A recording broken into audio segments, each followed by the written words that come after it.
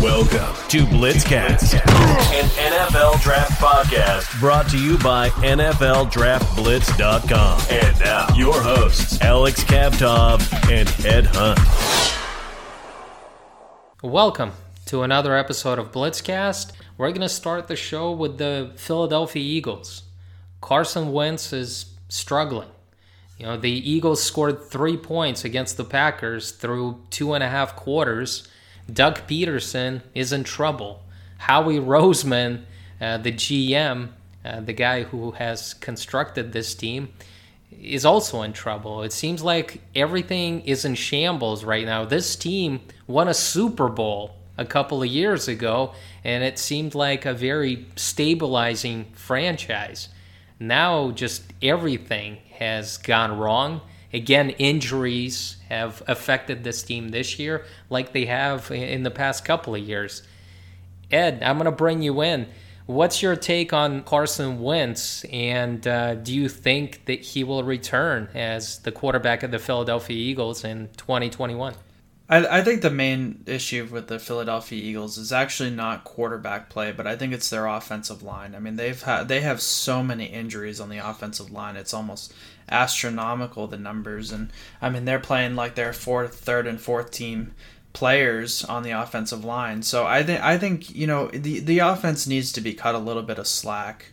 I think with Carson Wentz is that they've invested so much money and so much guaranteed money into him that it's almost like impossible to cut him. I mean, it would cost them, I think it was like $59 million in dead money if they were to cut him at the end of the year. I mean, that is just insane. I think it's in the Eagles' best interest to roll with Carson Wentz. And you know what? If it really just isn't working with Carson Wentz, then they just drafted a guy in the second round in Jalen Hurts. I don't think it'll be very easy for the Philadelphia Eagles to make the change at quarterback. So I think they're going to give Carson Wentz every opportunity they can to win the job back. The one thing that has really stood out about Carson Wentz this year is the amount of interceptions that he has thrown. Because if you look at the last 3 years prior to that, he's always been a guy that takes care of the football. The offensive line issues is nothing new for him. It seems like offensive linemen and wide receivers go down every year for the Philadelphia Eagles. And Carson Wentz still played well. This year, that number is really high. He is pressing, and something is up. Maybe, I'm just going to throw it out there, Aaron Rodgers was motivated. Pretty obvious he was motivated when the Packers drafted Jordan Love at the end of the first round. He wanted to prove to the entire world that he can still get it done. Well, we all know the Eagles drafted Jalen Hurts in the second round. I'm just throwing it out there. Maybe it bothered Carson Wentz, just having him over his shoulder, knowing that possibly the Eagles are looking at a guy that might replace him in a year or two, because you don't just draft a quarterback in the second round to just have him around as a wildcat guy, a specialty quarterback. And it seems like something is going wrong with Carson Wentz. He's never been a quarterback he's never had good footwork. I mean, that's always been his biggest problem, but he's kept those mistakes down to a minimum. He didn't throw picks. He is throwing an insane number of interceptions this year. The Eagles, I mean, they've seen him struggle, and they've pulled the plug on him. I mean, Jalen Hurts will get the start against the Saints this week, and according to Bovada Sportsbook, the Eagles are a 7-point underdogs versus the Saints.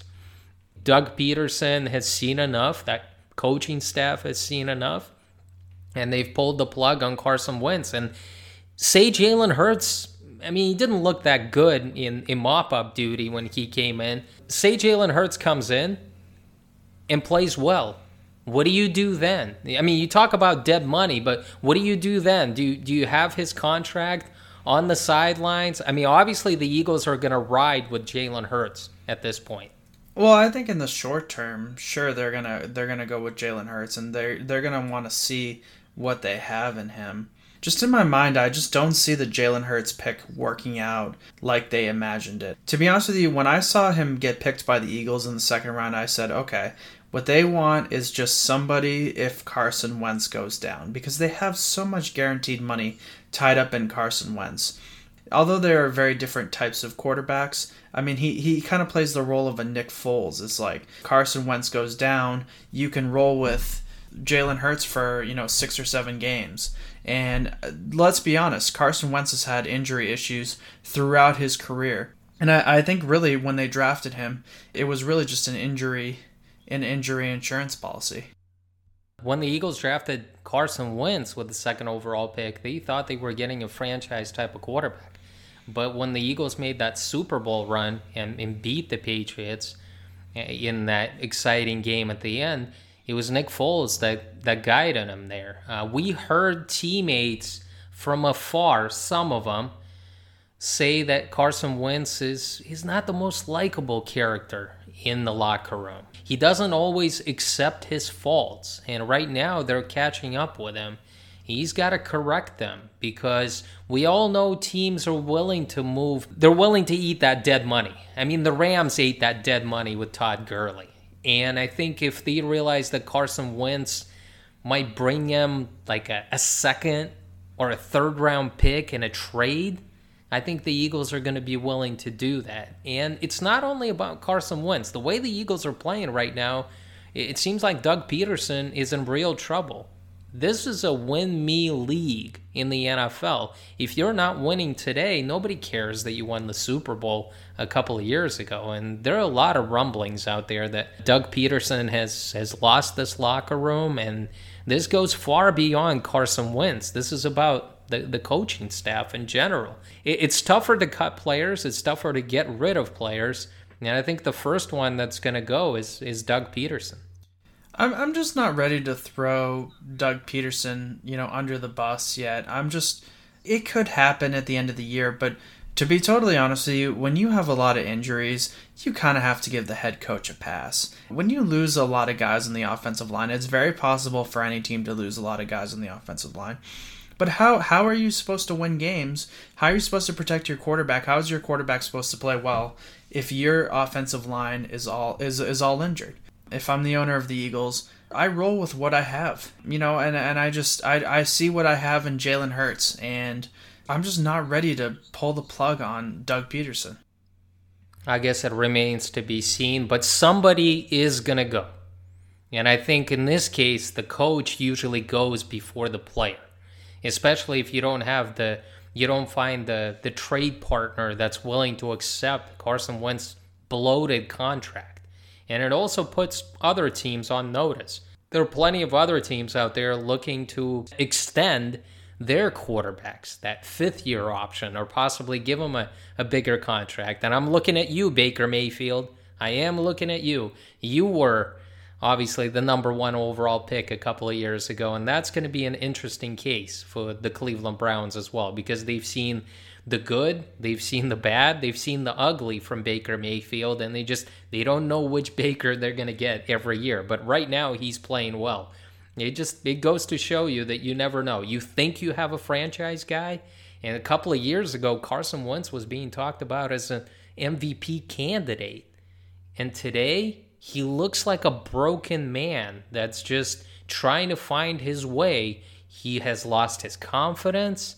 He is, again, turning the ball over, making some rookie mistakes, doesn't know where to go with the football. I mean, he's never been the most accurate guy in the world. I mean, he's never going to be like a Drew Brees putting up 70% completions out there every game. But it seems like, whatever it is, it's not working, and somebody is going to go. Let's talk about the greatest living NFL head coach, and possibly the greatest head coach of all time in the NFL. Let's talk about Bill Belichick. His run of success is unprecedented. He is one of just 4 living coaches to guide the Cleveland Browns to the playoff. That says a lot. He's also, guided the New England Patriots to heights that they've never been to.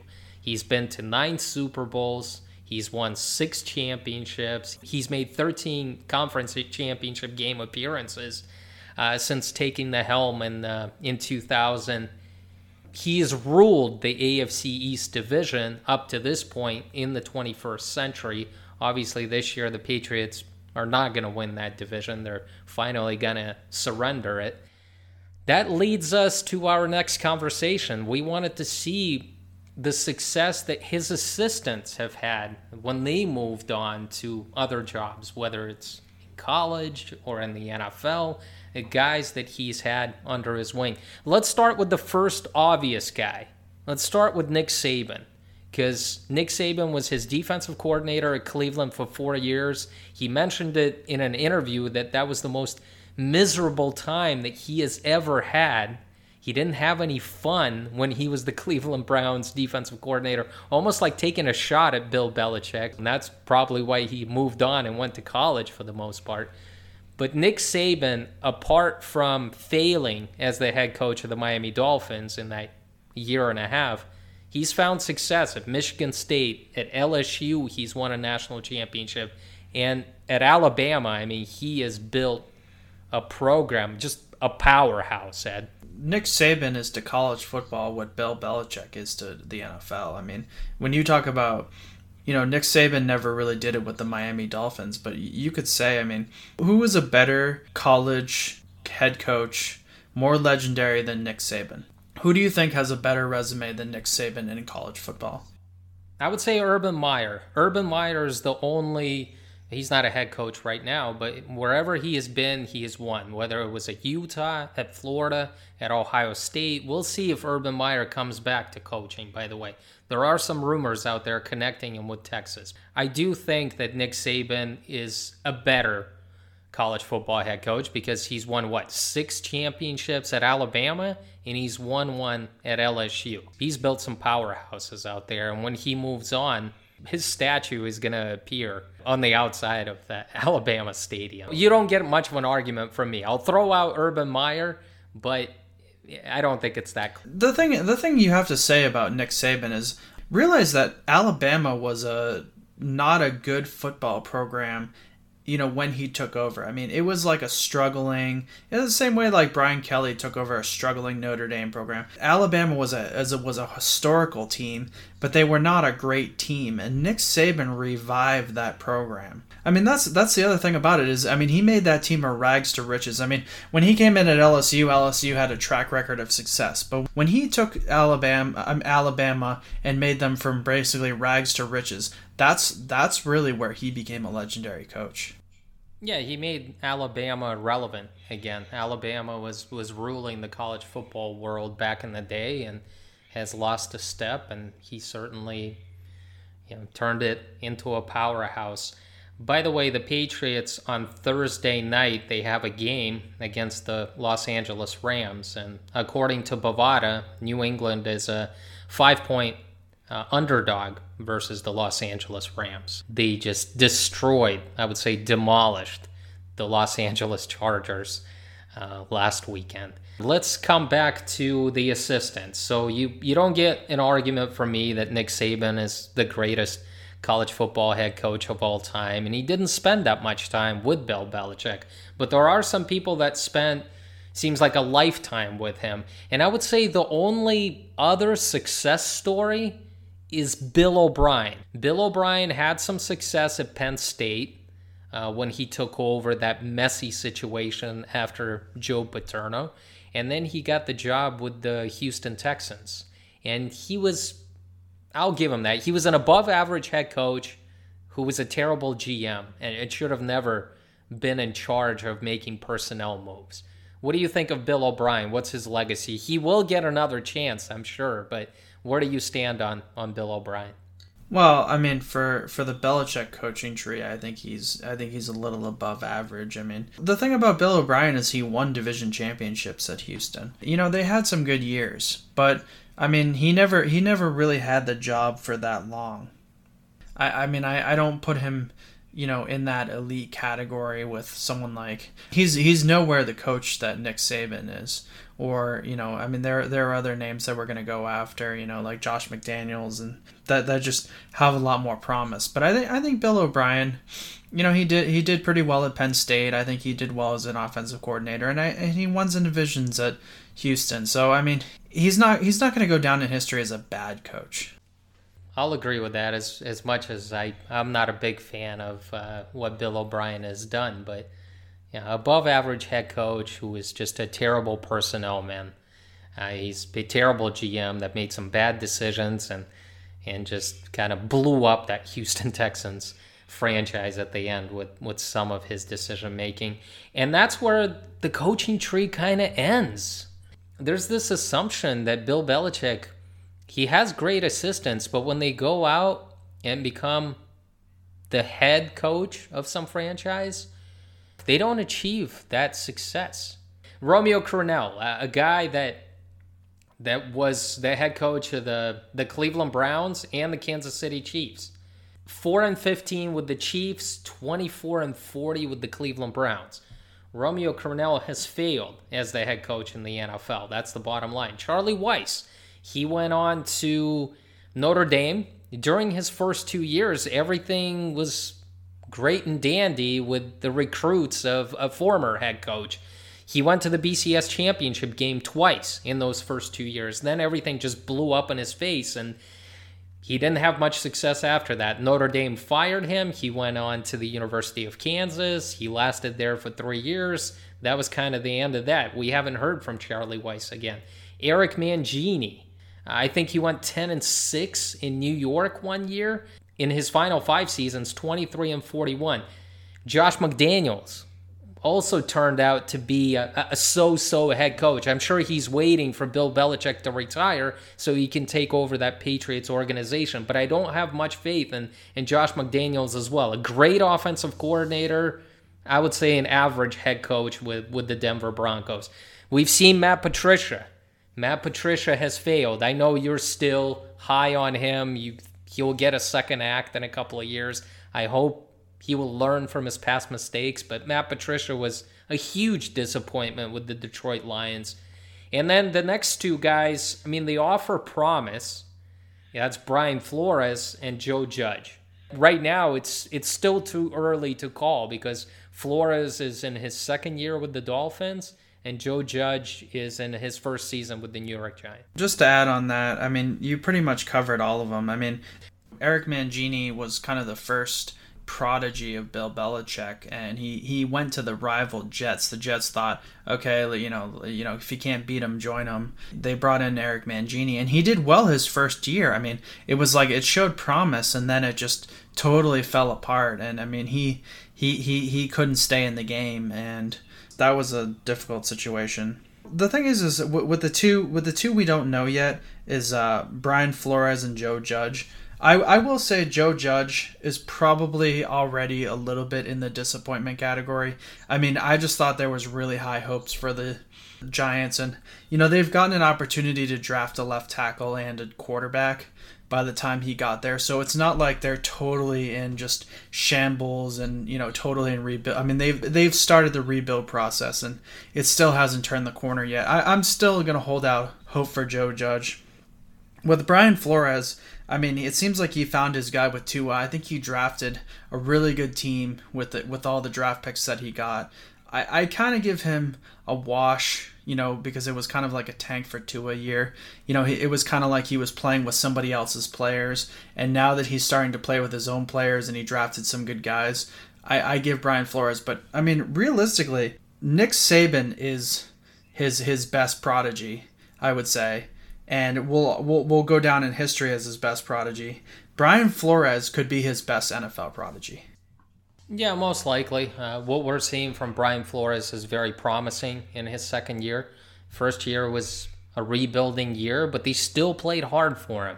And the players just seemed to care, the players that he had on that team during his first year. In his second year, I mean, this is a borderline playoff team. They're in the playoffs right now. And certainly they have overachieved. As far as I'm concerned, Brian Flores should be the coach of the year because he's doing it with less talent on that team and they're winning more games. I'm sure he's not going to win it. It's going to be Andy Reid or Sean Payton, but he will get my vote because Brian Flores has been tremendous. And he's doing it his way. He's actually a likable guy. This isn't like Bill Belichick who's trying to scare people who just doesn't talk to them, doesn't show any personality out there. Brian Flores wins the team over with his genuine personality. That's what I've heard.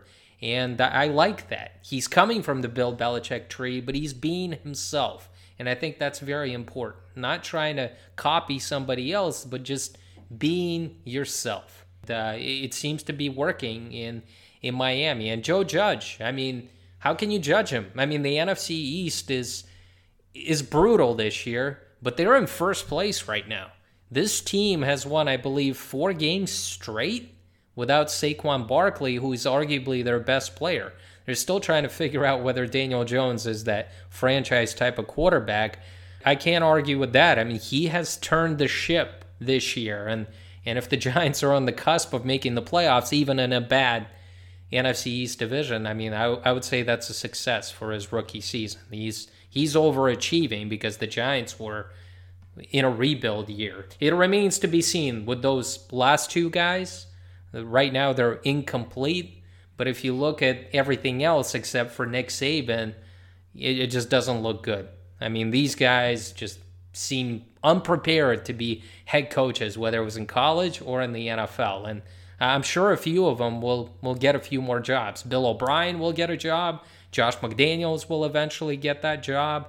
And I'm sure Matt Patricia will resurface if he comes back and joins Bill Belichick's staff next year and just kind of resurrects his career as the defensive coordinator.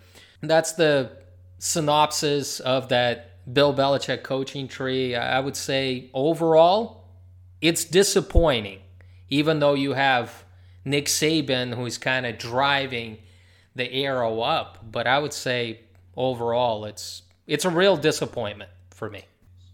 Let's move on to college football, and let's start with the player that we wanted to put under the scouting microscope, a wide receiver from Alabama. Speaking of Nick Saban, it's a guy that decided to return for his senior year.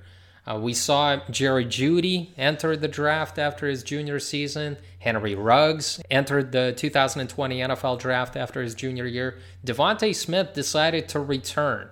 And this year, he has been the main man. I mean, in that passing game, especially since Jalen Waddle went down with an injury midway through the season. Ed, he has been on fire. Everybody knows you have to stop Devontae Smith because he's getting the ball. Well, you know what? Nobody has been able to stop him. I mean, this is a guy who really doesn't have a lot of weaknesses. I mean, when you look at his game, I mean, this is a guy who really can do it all. I found a few weaknesses on tape with this guy, but for the most part, I mean, this is a top 10 pick. What do you like about him? I mean, you're obviously putting him up there pretty high. What do you like about Devontae Smith? What stands out the most? Well, I think he has the college production, being in the Heisman conversation as a wide receiver in this era. He's a good runner after the catch. He has the speed to take the top off the defense, make that big play. You know, he can line up in the slot on the outside. You know, that can help him early in his career get on the field. The best part about him is he's an advanced route runner for a college receiver. He has good speed running his routes, decent hands. I like his toughness after the catch. You know, he doesn't have a problem getting off the line of scrimmage. He has a good release. He has good speed. He's been a big game player for Alabama. You know, these LSU games have been great games for him. You know, not only is he a deep threat, he's also a guy you can use in a screen, and he's effective in it. That's something I like. You know, you can add another dimension to the offense. You know, if you want to run a screen, you know, let's say your offense is running a backup quarterback this week and they're blitzing him heavy, you know, you can use him on that. You know, he has 6'1" height. Not amazing for this era, but I mean, he's still good, is still relevant for this era. I mean, he has good agility in his feet. I mean, he's a guy who I think could have a good 3-cone. He has good catch radius. He's getting separation at the SEC level. And, you know, last but not least, I mean, if you need to throw it up to him and high point it to him, I mean, he can high point the ball.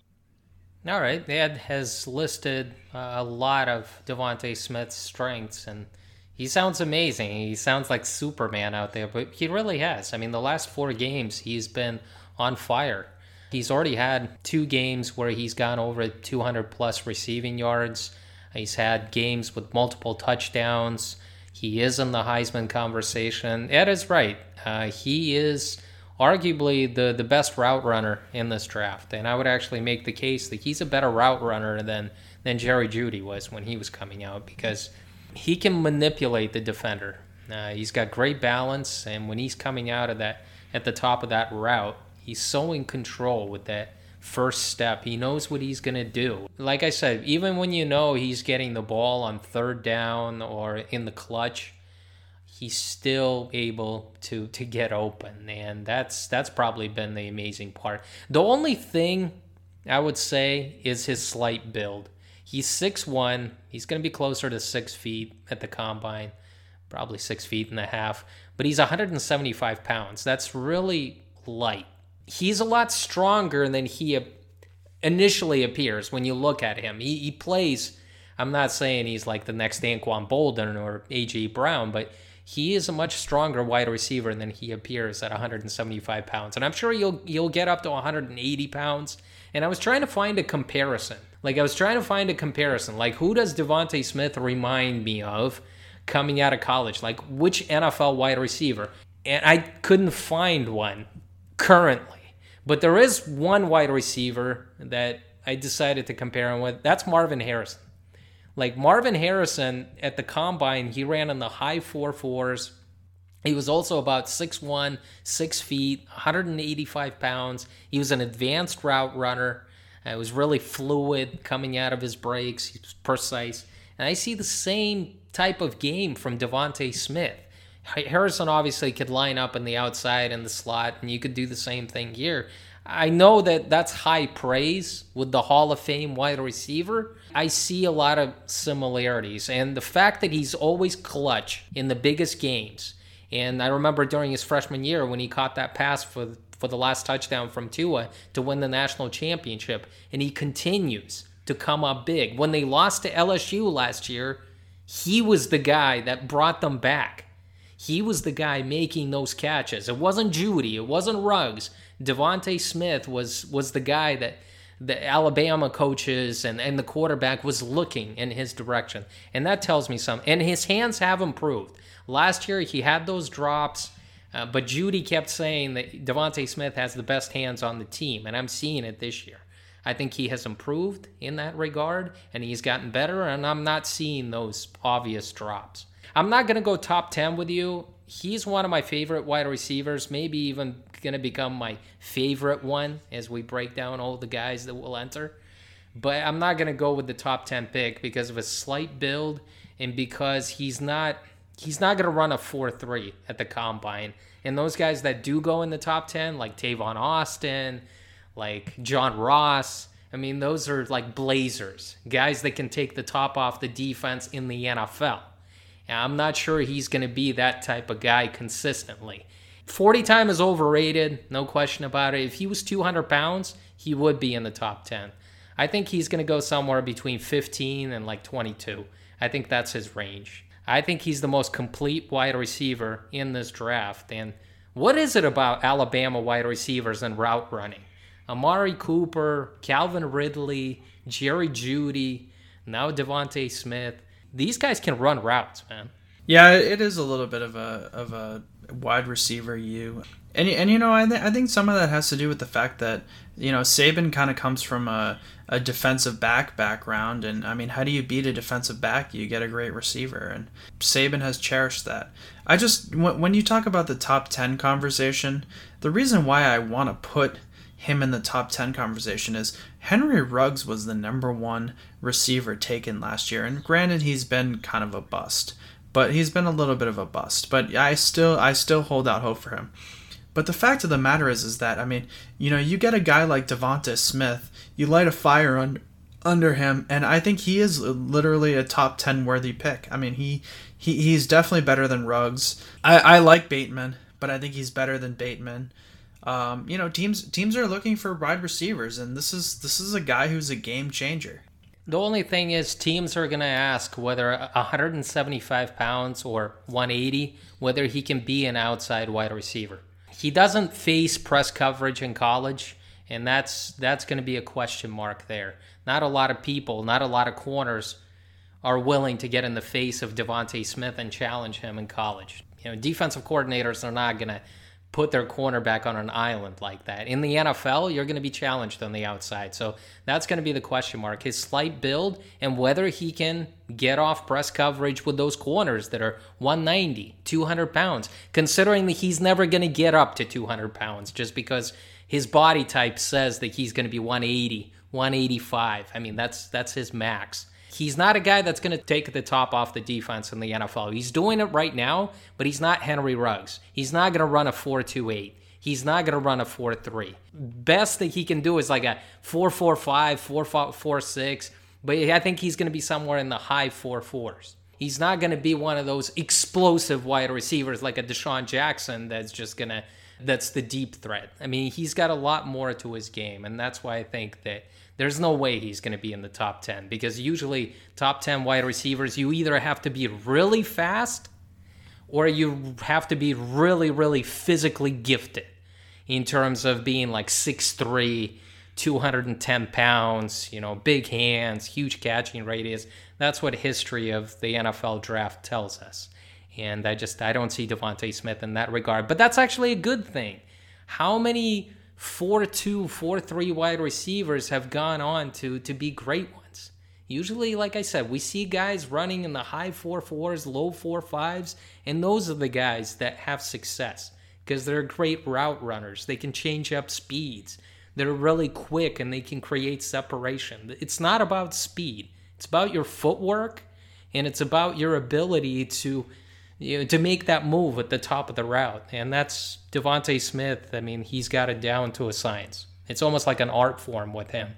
And I was surprised that he didn't come out with the rest of the guys last year. Again, he's having the type of year that he's having. He definitely deserves to be in the Heisman conversation. Even if he's not going to win it, he deserves to be one of the 5 finalists. We didn't talk about him last week, I think, when we talked about Heisman. But he deserves it, man. I'm sure we're going to see him come up big in the SEC championship game against Florida because that's what Devontae Smith does. Let's continue with college football talk, and let's talk about the disappointing Pac-12. That's what Ed believes, because Oregon lost to Cal this past weekend. Washington lost to Stanford. So there's not like a clear-cut team that has stood out, but I'm going to make the case that USC is that team this year. They're still undefeated. They're 4-0. Right now, they're having a good season. The Trojans look like that lead dog this year. Well, I mean, USC is undefeated, but remember they had to have just a heroic comeback against Arizona State to be where they are. So to be honest with you, I'm not ready to, pencil in USC Pac-12 champion, potential, top 6 team, New Year's 6 team. I'm just not ready to do that. To be honest with you, and I mean, the criticism goes around. I mean, you look at a team like Washington. I mean, they lost to Stanford. Stanford did play a good game, but I mean, Washington lost. Oregon and Washington are playing this weekend, and that's going to be for basically a spot in the Pac-12 championship. I think the winner of that game represents the North, and I mean, that could very well be represented by a 2-loss team. There is one little bright spot that I wanted to mention about the Pac-12, and that's that Colorado is undefeated. I don't know if they've necessarily dominated teams that they've played.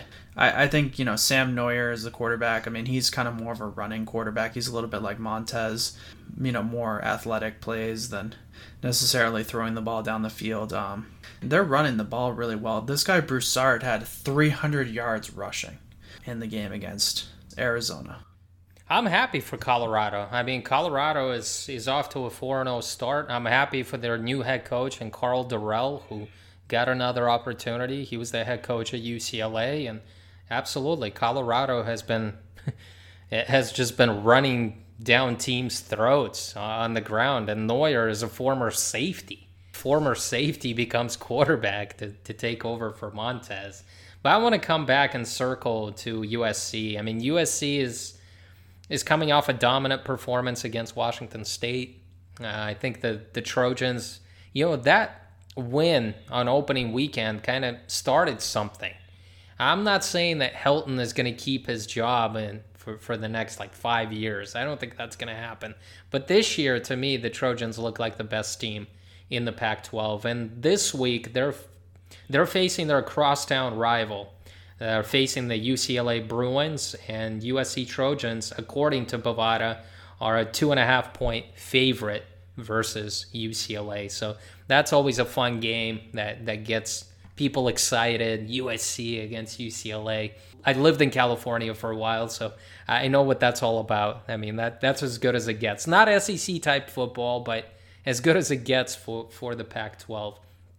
I wanted to mention another team that's still undefeated. It's Coastal Carolina Chanticleers. I mean, they finally played a big-time program. They played BYU and Zach Wilson, and they came out on top. And they're still 10-0. They're going to play against Troy this week, and they've got the Sun Belt Championship game in a week and a half. They're going to play against Louisiana.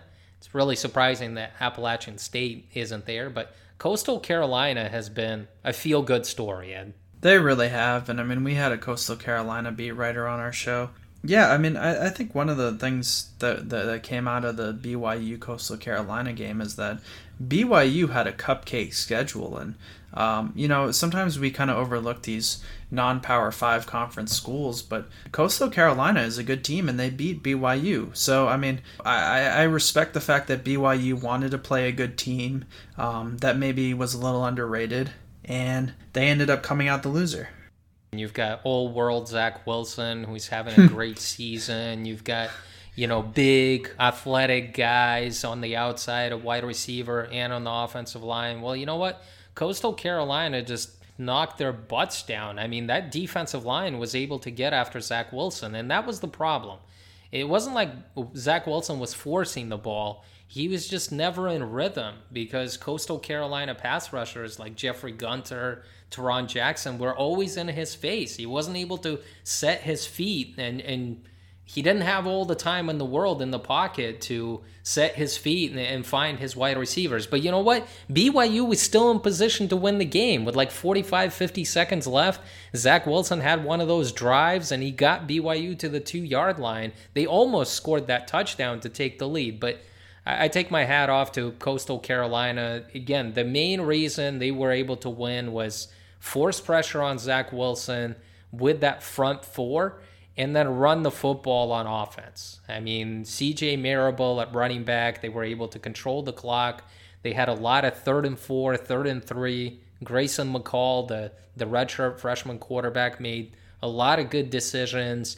They picked up first downs, they had long drives, and they kept Zach Wilson on the sideline, and he was never able to get in rhythm because he didn't have that many possessions. So, and this week, Coastal Carolina, according to Bovada, is a 13.5-point favorite versus the Troy Trojans. I don't understand this game just because Coastal Carolina is already in the Sun Belt Championship game.